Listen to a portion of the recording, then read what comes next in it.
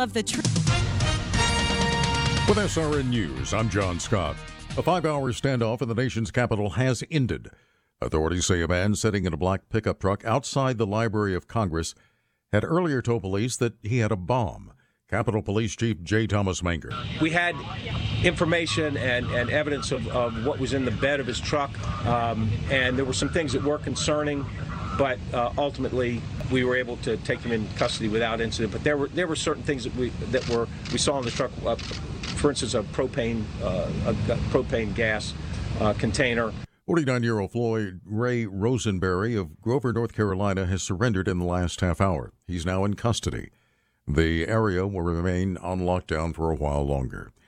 Also at SRNnews.com, Pentagon Press Secretary John Kirby says the Taliban is not getting in the way of U.S. operations at Kabul airport. We haven't seen any hostile interactions between the Taliban and our people, and we haven't seen them impede or harass or obstruct the movement of American citizens from the environs into the airport. Army Major General Hank Taylor told reporters that 12 C-17 aircraft departed with 2,000 evacuees over the past 24 hours. Officials still assessing damage in Haiti. More than 7,000 homes destroyed, more than 12,000 damaged by last weekend's earthquake, leaving about 30,000 families homeless. The quake followed by drenching rains from Tropical Storm Grace, over 2,100 dead. The number of people seeking unemployment benefits fell last week for the fourth straight time. The Labor Department reporting jobless claims fell by 29,000 to 348,000. On Wall Street, stocks now mixed. The Dow is down 101 points, but the Nasdaq is up 11. This is SRN News.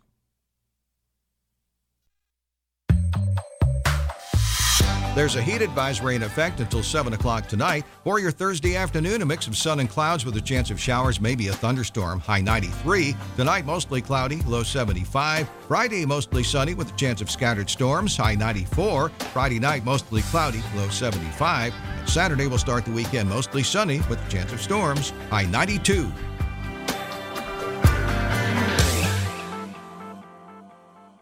Coming to your city, it's the Encounter Tour with Lisa Turkhurst. God loves us too much to answer our prayer at any other time than the right time. With worship led by Leanna Crawford, these are going to be powerful nights of community, prayer, and authentic biblical teaching. Grab your friends and don't miss out on the Encounter Tour with author and speaker Lisa Turkhurst. Live at Christ Church in Jacksonville, Florida on August 28th. More info at transparentproductions.com.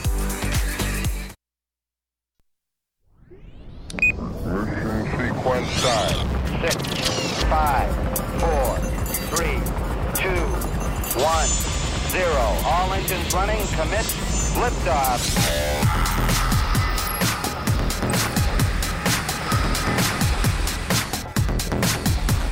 Good afternoon and welcome to SWAT Radio. This is Doug McCary of His Light Ministries, and I'm so glad you joined us on this Thursday, August 19th here in Jacksonville, Florida.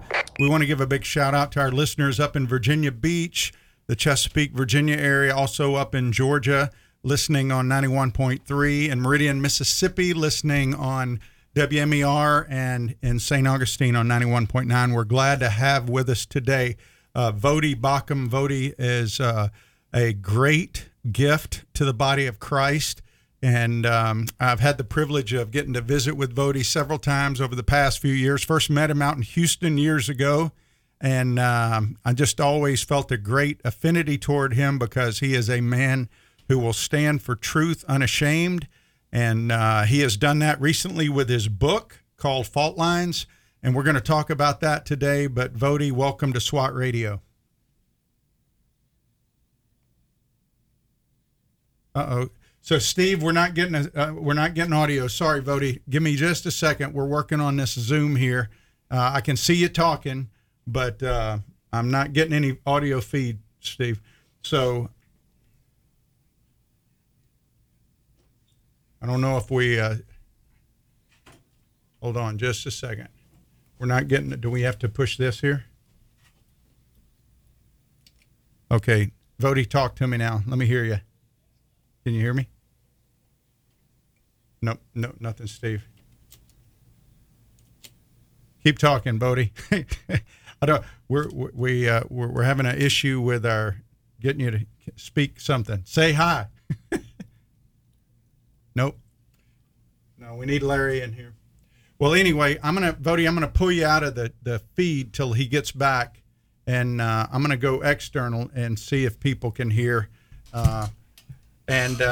Anyway, welcome to SWAT Radio. No. Okay. Wow. Folks, I am sorry. We are just having all kinds of difficulties here trying to get him. Of course, Vodi is in Africa. He's over in Zambia. And that's not a cause of the problem. We're having problems just because we don't do very many Zoom interviews.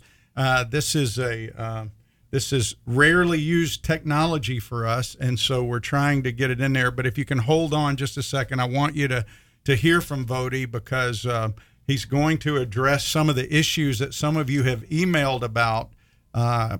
People have raised some questions about his book, Fault Lines, and I want him to be able to address that. And so, but right now we're having an issue getting the sound to come through. And so Steve, our producer, is working on it. He can't. Why not? No, because he's in Africa. He's in Africa. Oh. We've got to run him through this, Steve. So anyway, hold on just a second, Vodi. We're gonna. Where's Larry? He's not here. Okay. All right.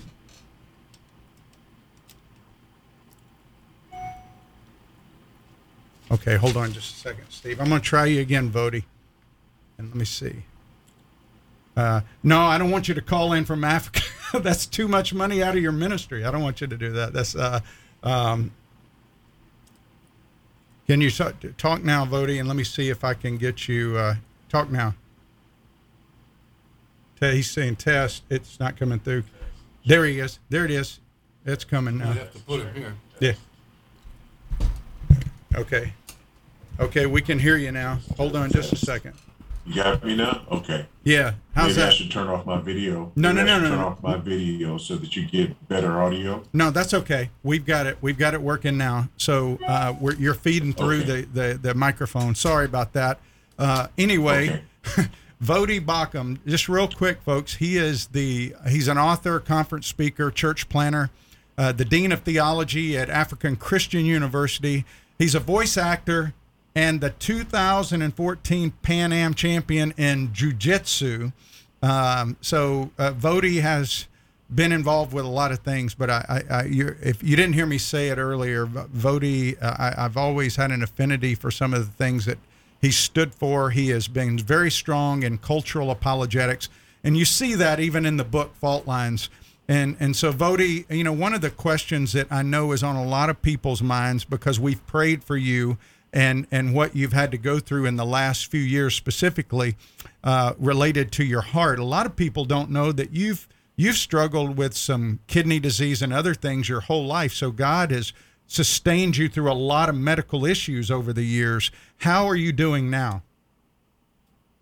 Yeah, I'm doing really well. I really appreciate you asking. But yeah, I was diagnosed with chronic kidney disease in my early 30s. So I've been dealing with that for almost 20 years. And, these heart issues that came up back in January, apparently it's been around for much longer than that. But, something that runs in my family. My father died at the age of 55 from massive coronary. My mother had one of the same procedures that I had back in February. She had several years ago. So I came by it honest, but God was gracious, and we had some of the best people in the world, literally, working with me and working on me. So we feel really blessed, and I'm grateful to be back in this saddle. Well, we're very grateful that God has allowed you more time here too, because you have been a great gift to the body, as I shared. This issue of critical race theory, if you just Google Christian critical race theory, your name will come up a lot because there's a lot of videos of you addressing this issue. And the book came out this year, and it's been a great resource. Several of my friends have given away many copies that I've talked to about it. And one of the things that I've appreciated about the book is you talk about your own story in it, growing up in L.A. in a very tough part of town, which is there's a narrative that goes with critical race theory that the anecdote or the story is stronger than objective truth. And you bring a pretty strong anecdote to it, even though I know that you believe in the biblical truth trumps anybody's story. Talk a little bit about that for people who may not know you or read the book yet. Growing up in L.A., you did not grow up with a silver spoon in your mouth, benefiting from, all kinds of financial resources. You grew up in a tough part of L.A. Share a little bit about what your life was like for you growing up. Yeah, I grew up in South LA, South Central Los Angeles. I was born in '69, so I came of age during the whole crack era, the Crips and the Bloods, and these drug wars and all these sorts of things. I was raised by a single teenage Buddhist mother. Never heard the gospel till I got to university. But when I got old enough to find a little trouble, or for a little trouble to find me, my mother shipped me out, and we got on a Greyhound bus for three and a half days, and went from Los Angeles, California to Beaufort, South Carolina, where I spent the next year and a half living with her oldest brother, my uncle, who was a retired drill instructor in the Marine Corps, who had done 22 years in the Corps and had done 2.5 tours in Vietnam, and I got out of trouble. He got you out of trouble, didn't he? Thank goodness for Marines. There you go. Yeah. Yeah. Hoorah. Yeah. Well, when you hoorah, when you were growing up with that background, if I remember right in the book, you talk a little bit about an affinity or a fondness of Malcolm X, and that having some influence in your life. Were you into Black liberation theology back then as a high schooler or college guy? No, I wasn't a Christian, so Black liberation theology wasn't a thing for me.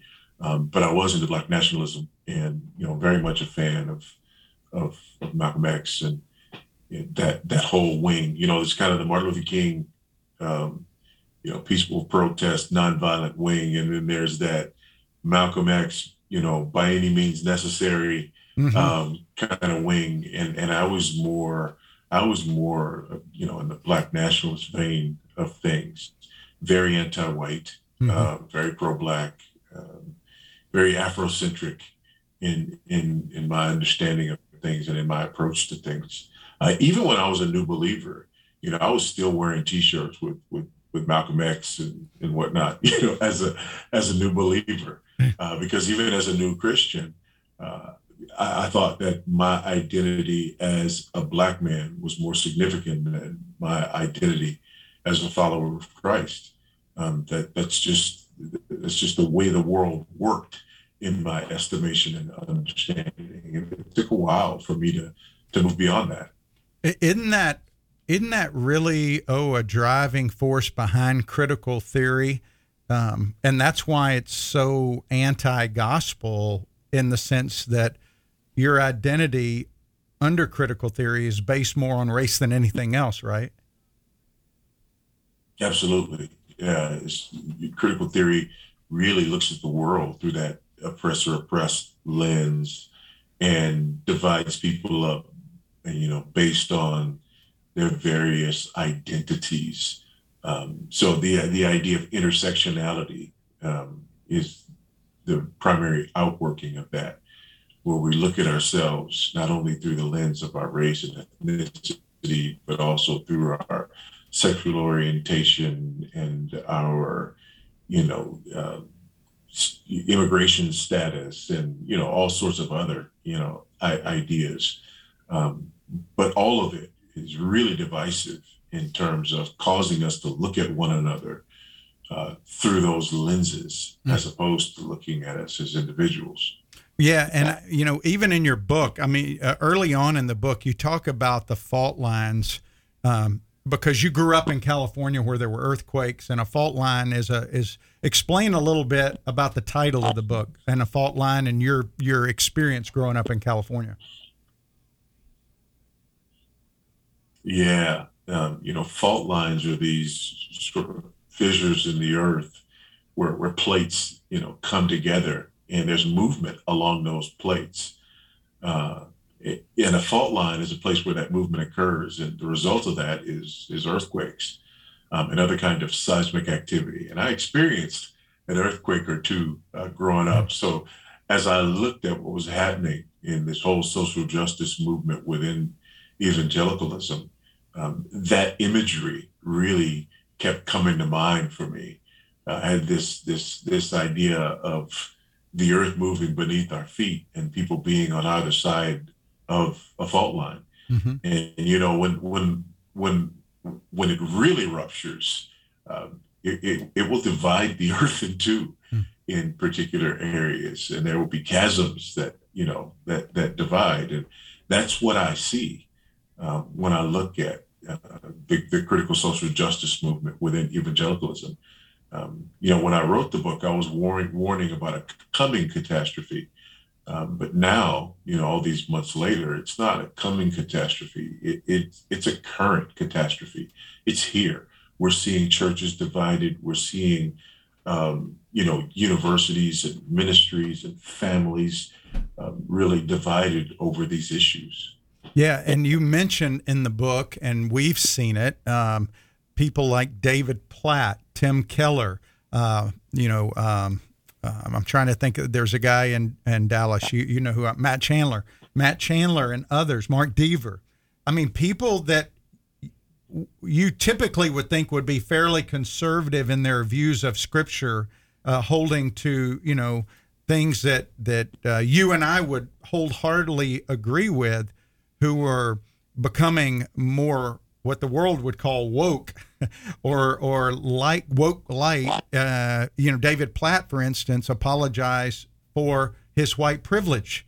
And I mean, to hear that, it sounds like he's been more influenced by some of these CRT books than the Bible in that regard. And I know David Platt, and you've been around David Platt before, and I think his heart is right, because he wants to do right things. He wants to care for people. I don't think any of these people have bad motives, but talk about the danger of that and getting away from the sufficiency of Scripture and dealing with it. You bring it out great in the book, but for people who may not have read the book, talk about the danger of the leadership of our churches buying into CRT, even in a light way. Yeah. Critical race theory is an ideology that is antithetically opposed to biblical Christianity. It is very religious in nature, and it is a false religion. But the problem is that much of its terminology sounds good to Christians. Things like social justice, that just sounds like a good thing. Racial justice, anti-racism. I mean, who in the world is, going to hear the word anti-racism and think, I don't want any of that, right? Yeah. Black lives matter. What am I going to say? Black lives don't matter. And so a lot of this has to do with terminology. It also has to do with accepting some of the premises of ideologies like critical race theory. For example, if you accept the first premise of critical race theory, the idea that racism is normal, and that we define racism as, unequal or inequitable distribution of rights and privileges and so forth, as systemic and structural. If you accept that, and you accept the idea that disparities automatically prove discrimination and racism, now all of a sudden you step into a situation where you're making snap decisions and wrong assumptions based simply on the fact that you've accepted some premises that aren't correct and that aren't biblical. Well, so I think that's what we're seeing with a lot of people. Well, I know, because you run in these circles of a lot of these leaders, you see them at conferences and you're around them. Are you able to talk to them about it? Do people ignore it? I'm just curious, because so many leaders have fallen into it. And I know, I was talking to Tom Askell, who's at Founders Ministry. Tom was our guest a few weeks ago. There was a huge deal at the Southern Baptist Convention about this, back 2 years ago, where they passed that resolution, and then they wouldn't even hear about people trying to condemn CRT. They went through and do it. I mean, how are you personally seeing people deal with it at a leadership level? I mean, that's really interesting to me, and I think would be interesting for our listeners to hear. How are leaders, are they interacting, or are they just kind of going their own way and doing what they want to do? It's been interesting to see this work out within relationships. There are some individuals who have really just sort of broken fellowship. There's some individuals that don't talk to me anymore. There are other individuals who absolutely know that this stuff is wrong, and they'll tell you this stuff is wrong. They get it. They see that CRT is wrong. They see that, the critical social justice movement is wrong. But what they'll say is, but my brothers and sisters of color are really hurting. And pastorally, I want to be sensitive to that. There are people who are, identified as woke, who are identified as being in the social justice camp, who absolutely do not believe that stuff. But for the sake of holding on to relationships and for the sake of not offending, their Black and brown brothers and sisters, they straddle the fence, and they carefully use, some of that terminology, even though they absolutely do not believe it, which, in my estimation, is about as racist as you can get. Well, that's what I wanted to ask you, following up on that then. Let's say you're my pastor, okay? Yeah, because you have been a pastor. You were a pastor in Spring, Texas for a long time, and I don't think you ever stopped being a pastor. You may not have, you have a pastor's heart. You have a shepherd's heart. So here I am, I'm in your flock, and I come to you, and I say, I have a brother or a sister on the other side of the fault line. They're in my family or they're in my circle of influence, and they believe what you just said. They don't believe that, they don't want to be racist, but they want to be sensitive to their brothers, but they end up promoting. How do I deal with that? How do I personally deal with that? Do I confront them over it? Do I just say, hey, I'm praying for you? I mean, how would you instruct your flock to deal with that? Yeah, I mean, as a pastor, I always instruct people to recognize that relationships are not paint by number kits, and that there is no way, quote unquote, to deal with people who hold to various positions. It's kind of like when you're dealing with people who are in cults, you say, I've got a friend who is a fill in the blank. What do I say to them? Well, your friend is an individual, right? Your friend doesn't believe or even understand everything that institution teaches. Mm-hmm. So what you need to find out is what your friend actually does believe. And so that's the first thing. We need to engage people and find out what they actually do believe. Okay. Another thing that we need to do is we need to make sure that we're clarifying and defining terms, because, somebody will say, justice or racial justice. I want to know what you mean by that. right? Yeah. And a lot of times you'll find out that they don't know what they mean by that, right? But I want to know what you mean by that. And then the third thing that I always tell people is when you're engaging in this, make sure that you're operating in a way that's fitting to the relationship. For example, if you and I have a relationship and we're very direct and blunt with one another, then it's fine to be direct and blunt with you. And we've built up capital with one another over the years, and we can say things because we know that the love is there, right? Yes. But if you and I don't have that kind of relationship, then I don't need to go at you like we do, right? Yeah.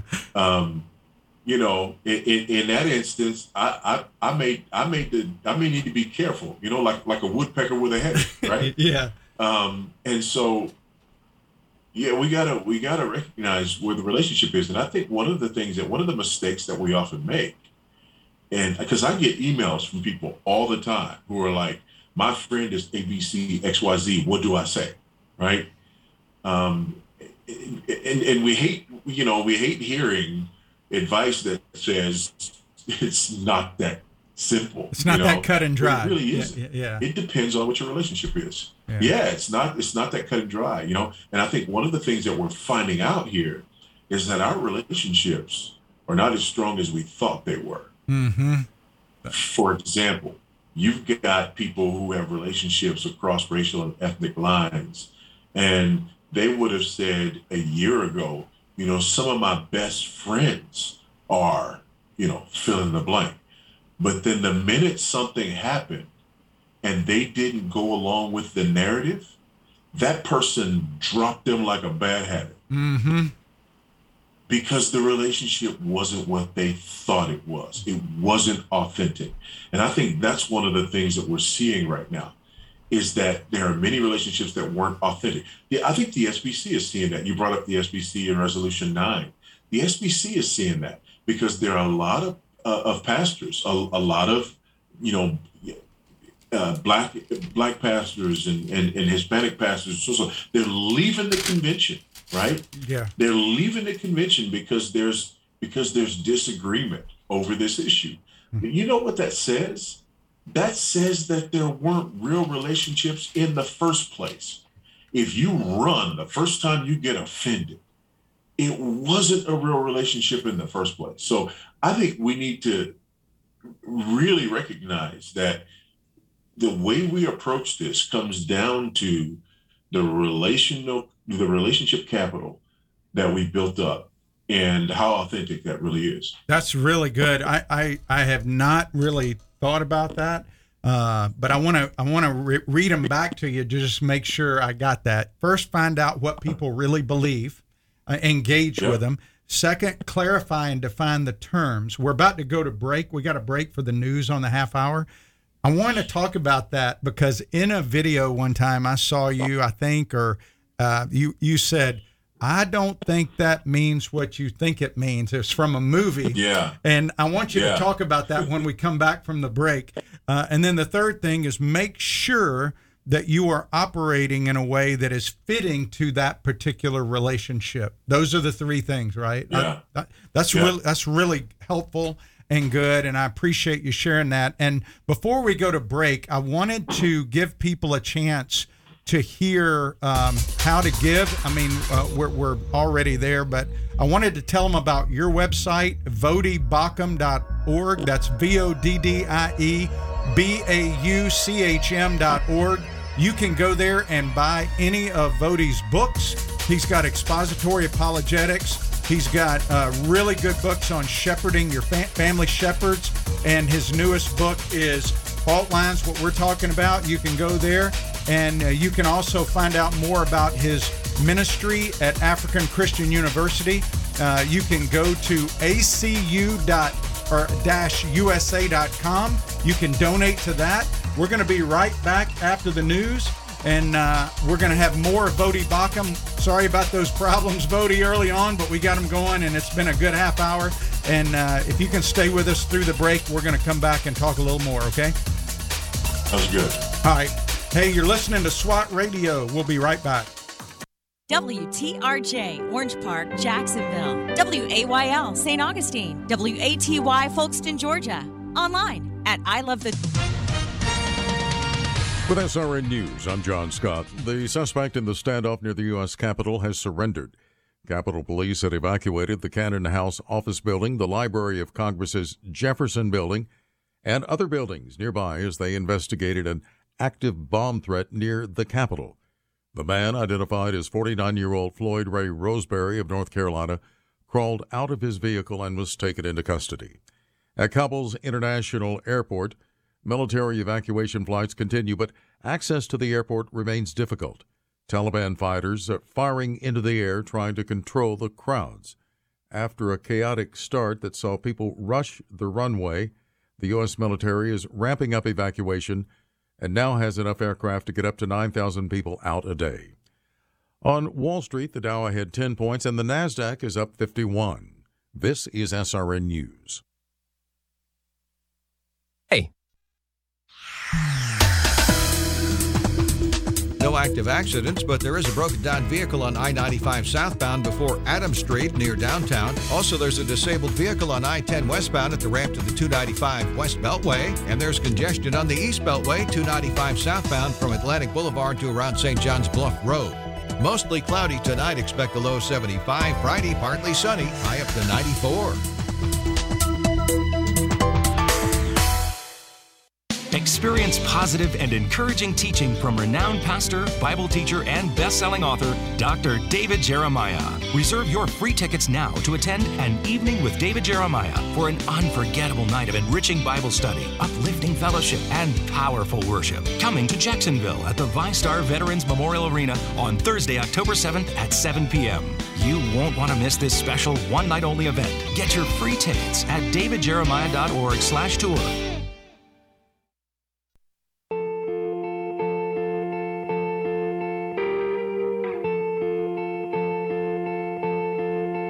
They say sometimes you win some, sometimes you lose some. And right now I'm losing bad. I've stood on this stage night after night, reminding... Hey, welcome back to SWAT Radio. It's Doug McCary of His Light Ministries, and I'm so happy to have my brother Vodi Bakum on the air today with me. He is Zooming with us from Zambia. Please pray for Vodi and his family. Vodi has 9 children.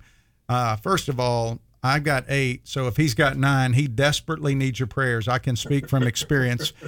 He's about to have another grandchild, and so I know those things weigh on him. He is a man who loves God, who loves his family, that believes in the discipleship of family. And he's got some great resources. I'll tell you real quick before I bring him on, if you go to his website, vodibakum.org, Vodi's website is, he's got a book on there that was very helpful for me, and it's called Family Shepherds, and another book called What He Must Be. And those 2 books, I think, were very helpful for me personally, Vodi. Just in thinking about shepherding my family and what the guy that wants to marry my daughters needs to be. Between you and Tommy Nelson, I think it was, though Tommy gave a good talk with the Song of Solomon series, and between that, your book and his series, it was really helpful. So you can go to his website and get those. And, you know, before we went to break, I mentioned I don't think that means what you think that means. I can't remember the movie. Is it Princess Diaries or something like that, or Princess Bride? Princess Bride. Yeah. Princess Bride. Yeah. So you shared that. You were talking about the terms. And could you explain a little bit about that? Because I know, like you said earlier, who's against, who doesn't want to be against racism? Although I don't believe in racism, believe in ethnic prejudice, but who doesn't want to be for justice? And so talk a little bit about how there people who are promoting this are using that playing on the sympathies of Christians, because we don't really understand terms and we don't clarify. Yeah, the term social justice, for example, it means if you look it up, you're right, Oxford Dictionary of the English Language or any of the prominent dictionaries, social justice is redistributive justice. Social justice is about the reallocation of resources, the reallocation of privileges within a given society. But most Christians, when they use the term social justice, that's not what they mean. But that's what the word means. When people talk about racial justice, for example, when people refer to racial justice, they're operating on the assumptions of critical race theory. And the assumption is that racial injustice is disparity. So if there is a disparity of any kind, then that is in and of itself injustice. So when people start talking about racial injustice and fighting racial injustice, what they're talking about is redistribution, right? What they're talking about is using the power of the government to get rid of disparities between groups. So those are just two examples of the problem of language in this whole discussion, in this whole movement. But isn't what you just said, isn't the redistribution or reallocation, or I've also heard you say earlier, you said, use the term, I think you said inequity, because that's the big thing now you're hearing. You never heard inequity 10, 15 years ago.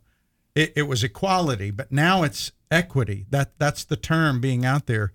And the only place that I saw equity in the Bible was as it relates to God's justice for everybody. That was it. I mean, that's so. Yeah.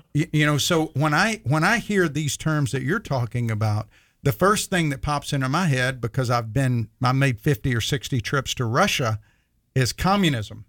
I think about Marxism. I think about the collective state. When all you talk about that, which is anti-biblical, all of it is anti-biblical, because God doesn't operate under those kind of standards, does he? No, he doesn't. And it's interesting that, the most equitable society in the most equitable country in the world in terms of wealth distribution is Afghanistan. Really? I didn't know that. Yeah. They have the most equitable wealth distribution. Of course, everybody's dirt poor. Yeah. But it's equitable, right? Yeah. And it's interesting how, if you really want to get, because equity is about equal outcomes. It's not about equal opportunity. When you have equality and equal opportunity, you are going to have inequity because there are people who have different gifts, but there are also people who have different priorities. So, for example, there are going to be people who will work 60 hours because that's their priority. There are going to be other people who won't work more than 40 hours because they have other priorities like family or, whatever. And so the person who works 60 hours is going to make more money than the person who's only working 40 hours at the same job, right? Yeah. But that's not inequity. That's two people with different priorities. And one of them has decided that his time with his family is more important than whatever he's going to gain in those other 20 hours. But what we're doing is we're just sort of flattening all of this, and we're saying, no. If two people don't have the same amount of income, that's inequity, and it's a moral problem. The same thing. The classic example of that is the difference in income between men and women. That doesn't have anything to do with discrimination against women. It has to do with choices that women make and priorities that women have in the workforce, which is why when you talk about men and women who have never married, women actually make a little bit more than men when you compare women who never married and men who never married. So, the problem is that these things are oversimplifications. And, using terminology that sort of twists the meaning of words, and then using oversimplifications, these things will always lead you astray. Am I saying that there's no racism or ethnic prejudice? Absolutely not. I mean, we all know that those things exist, but there's a difference between saying that those things exist and saying that, America is inherently and irreparably racist and has been from the word go. That's something very different. And ironically, America is arguably the least racist multi-ethnic country in the world. Well, you mentioned in your book about the impact on Christian leaders of a particular book, and the name of the book strikes me now, but you talked about Mark Dever, I think, being influenced by it, and David Platt maybe being influenced by it. And it was a book that a lot of people were recommended to read within the church on this issue. I'm trying to find Divided by Faith. Yes, Divided by Faith. The book is Divided by Faith. Yeah. Why and I know from past conversations that we had, you believe in reading widely. You believe in reading people that differ from you and maybe have, I don't think you have a problem with reading Mein Kampf or other books, the Quran, whatever, just to read widely. It doesn't mean you buy into it. But this particular book was embraced, I think, by certain evangelicals and allowed to influence them more than probably biblical sufficiency. And that was what I was getting from your inference. Am I wrong on that? Or were you not inferring that in that when you were talking about that? I don't think I necessarily argued that it was influencing them more than biblical sufficiency, but the book was very influential. And it was, really passed around and lauded. And a lot of the guys who began to say things and began to preach messages that weren't exegetically sound, but that were really hammering home, these ideas, they openly admitted that this was the influential book. In fact, I think I allude to the fact that in the book, at the T4G conference where David Platt preached his, famous sermon from Amos, where he, went off the beaten path to do, this whole sort of woke stuff, and then Ligon Duncan, issued similar statements and apologies at the same conference, and both of them acknowledged the significance of the book Divided by Faith. And how it influenced their thinking in this particular area. Well, but that's just one of many. Well, Devereaux said that it may have the most exciting results in your life when he was describing that book. Yes. And what I mean by being more influential than the Bible, in that my understanding of that book is that book lends itself to CRT more than it does to biblical truth. Am I wrong in that? It's very much influenced in that vein. Even though it's written from an evangelical perspective, supposedly, right? I mean, like. No, it's not. It's not written from an evangelical perspective. It's a sociology text. Okay, so it is sociological. So it's not. It doesn't make any. So here's the thing. Why are we, I don't know. I don't have a problem with reading outside of Christian books and reading sociological books, but it's leading people to elevate the voices of CRT, which I think we can agree that CRT is anti-biblical, right? I mean, the premise of CRT is that you judge people by the color of their skin, not by what's on the inside of their heart. Is that right? Is that a broad oversimplification of that? Maybe a bit. Okay. Maybe. All right. Well, you can correct me. I defer to you. You're the dean. Go ahead, Dean. So explain to me then. Let's dissect that a little bit then. Like when I think of CRT, red flags go up because everybody I've heard talk about CRT it relates to oppressed and oppressors. It relates to people being judged by what class they come from, whether they're from the LGBTQ community or whether they're oppressed women or whether they're oppressed by their color of the skin. The CRT is about things on the external, where in my mind, when we talk to people from a biblical perspective, it's about the internal. Christ was concerned what's on the inside of us, not what happens necessarily on the outside, except as it's influenced by the inside. Is that wrong? The other thing that we need to keep in mind is critical race theory comes out of critical legal studies. It is very much an approach to the law. And so, of course, it's going to be antithetical to the biblical gospel.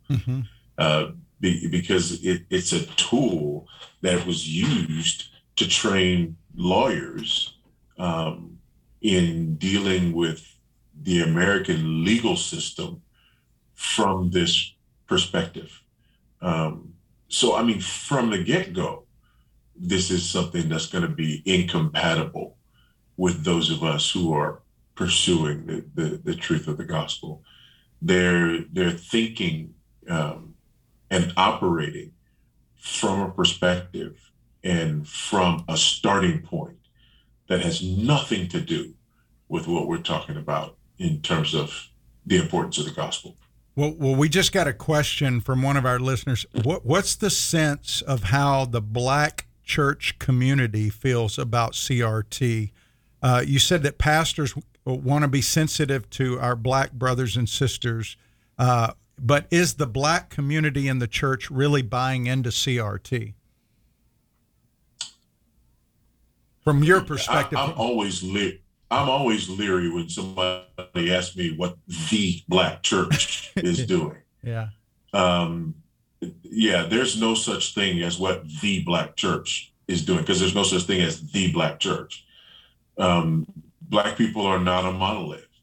That kind of question takes us right back to the CRT categories that looks at people based on the color of their skin and then categorizes an entire group of people because of the color of their skin. I mean, you're going to find people, on all sides of this, regardless of, what color they are. And there are churches that are predominantly Black that are very much in this vein, and there are churches that are predominantly Black that absolutely oppose this. One of the things that's been interesting is that as CRT is being promoted in the school system, and you see these school board meetings happening, right? You see Black, brown, everybody, all sorts of minorities yeah, who are railing against this ideology. Mm-hmm. So I don't think it would be, fair to say that there is a Black church position on this. Does this tend to divide, pretty clearly along racial and ethnic lines? Yeah, it does. Mm-hmm. And so you'll see more people in certain environments that will hold on to this than others, but by no means is it universal. Okay.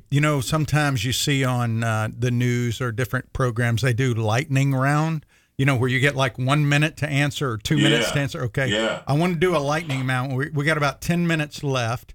So the first question, is charges were made that you plagiarized your book, or excerpts from your book. And those charges were put out there to try, I believe, to discredit the book and discourage people from getting the book called Fault Lines. Respond to those charges specifically. I think they related to a guy named Richard Delgado. Was that it, or was that what? I think that was the charge. James Lindsay, related to James Lindsay. Oh. Here's what's interesting. Nobody argued that I plagiarized the book. Nobody argued that I plagiarized sections of the book. The charge was that I plagiarized a phrase in the front matter of my book. a phrase. That was the charge. Okay. But they used the word plagiarism in order to inflame things because right now in the SBC, Ed Litton, the president of the SBC, has, been exposed as having plagiarized dozens, if not hundreds, of sermons, preaching other people's sermons, using their illustrations as his own. But he's a pro, social justice guy. Mm-hmm. The guy after him, who would be president if he was forced to step down, is a Black anti-social justice guy. So people have not been interested in seeing Ed Litton step down because of his plagiarism. Uh-huh. So they take me, right? I just published the book that's a national bestseller that's, hitting this thing head on. So what do? You say, well, Vody committed plagiarism in his book, right? And you just put it out there as Vody committed plagiarism. Then, of course, when people read the fine print, what they find is that basically the guy's making a couple of charges. One, that there was a section in the book that looked like it might have been a direct quote, but it wasn't. And then the other is that there's a phrase in the book that's similar to a phrase used by James Lindsay. By the way, and you gave him credit, didn't you give him credit for it? Yes, I quote him a number of times in the book before and after that. So why on earth I would take this phrase and not want to give James Lindsay credit is absolutely baffling. So this had nothing to do with, what was happening with the book, and it had everything to do with people trying to divert from a real discussion about the issues. Well, I read Wokeness in the Gospel by or Christianity and Wokeness, by Owen Strachan, and your book. Owen's book was written to me more academic, and for your book, I think was written more to somebody like myself who's a layman, somebody out there, and I think there's a difference when you're writing in an academic environment. You footnote everything. He's got as much articles underneath on the bottom as he does in the body of his book, and so. I personally appreciated the way you wrote it because I thought it was much more user friendly out there for people, although his book was good as well. Okay, second question. How did you go, 2-minute elevator speech, how did you go from pastoring in Houston to Zambia with your family? I had an opportunity to come to Lusaka and preach in 2006. I went home. My wife asked me how the trip went, and I told her I think I want to be buried there. I went back almost every year for the next 8 years, and eventually an opportunity came up as the Reformed Baptists of Zambia began to work to start the African Christian University. And, long story short, God finally called my wife, and within a year we were on the ground here helping to get the university started. With all your kids in a country that has intermittent electricity and water and everything else, how did living in that country change your perspective and your kids' perspective on life, everyday life? I know it did. It had to. It's one of the reasons that I chose to write this book. The fact of the matter is, Black people in America are the wealthiest, freest, most prosperous Black people on planet Earth. The Black people who live in the rest of the world would give anything to live in the United States. But to hear people talk, you'd think that America was the last place that Black people want to live. And the fact of the matter is, living outside of the United States has made me more grateful for America than anything else. And this is not the first time we've lived outside of the United States. I'm not saying that because I live in a third world country. When we lived in England, I had the privilege of going and studying at Oxford University. When we lived in England, I was grateful to be an American, right? I mean, even living there in another first world country, it made it abundantly clear that it is an inestimable privilege to be a citizen of the United States of America. I'm grateful that that God saw fit in his providence to have me born and raised there.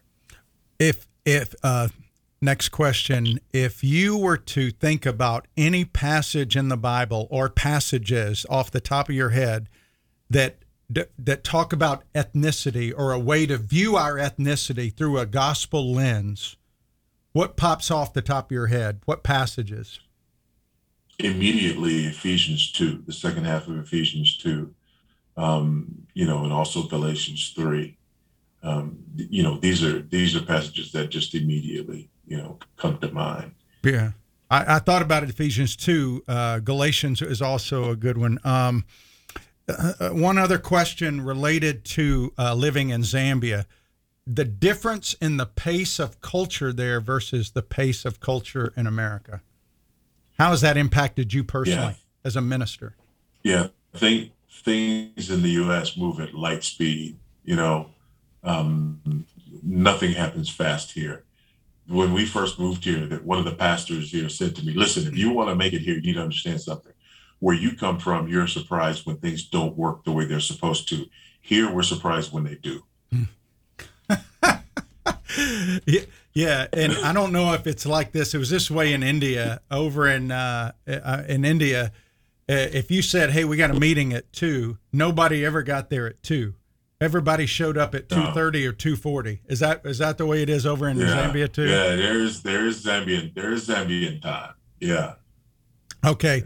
So, hey, I had a follow-up email, Avodi, on the first question. He says, since black people are not a monolith, why are the pastors using, and he quoted, being sensitive toward the black community as an excuse? He's talking about, guys like David Platt or others. Why are they using that as an excuse to let CRT influence what they are saying, especially if they have said that they don't believe CRT?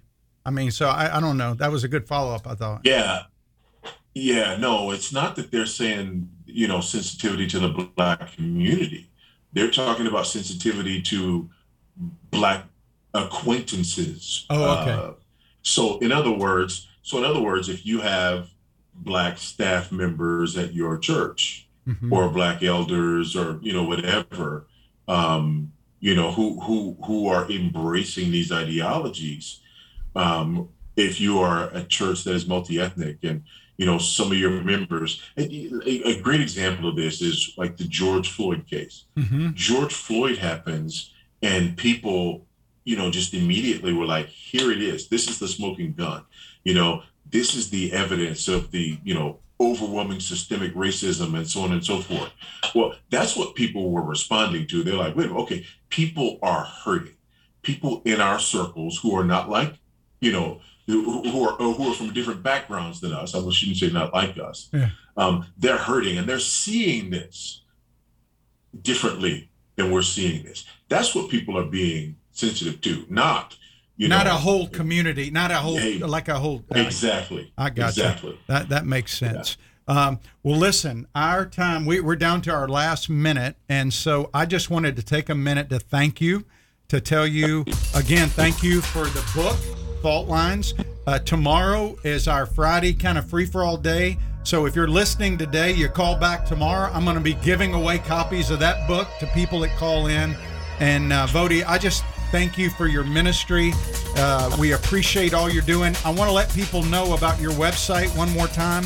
They can go to VodiBaucham.org. That's VODDIEBAUCHAM.org.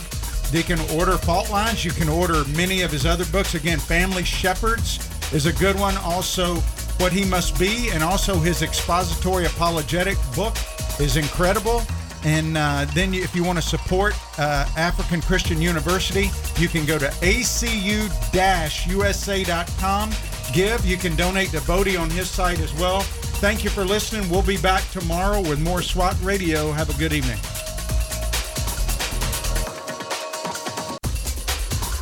If you missed a SWAT Radio broadcast this week and would like to hear any show in its entirety, then go to SWATradio.com. Click on past shows where you can listen to the broadcast. Also, if you're looking for a band of brothers that gather around God's Word to be a part of, then go to SWATradio.com and email one of our hosts and they can get you plugged into one of the local SWAT Bible studies.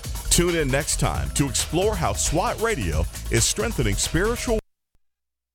WTRJ, Orange Park, Jacksonville. WAYL, St. Augustine. WATY, Folkestone, Georgia. Online at ilovethechurch.com.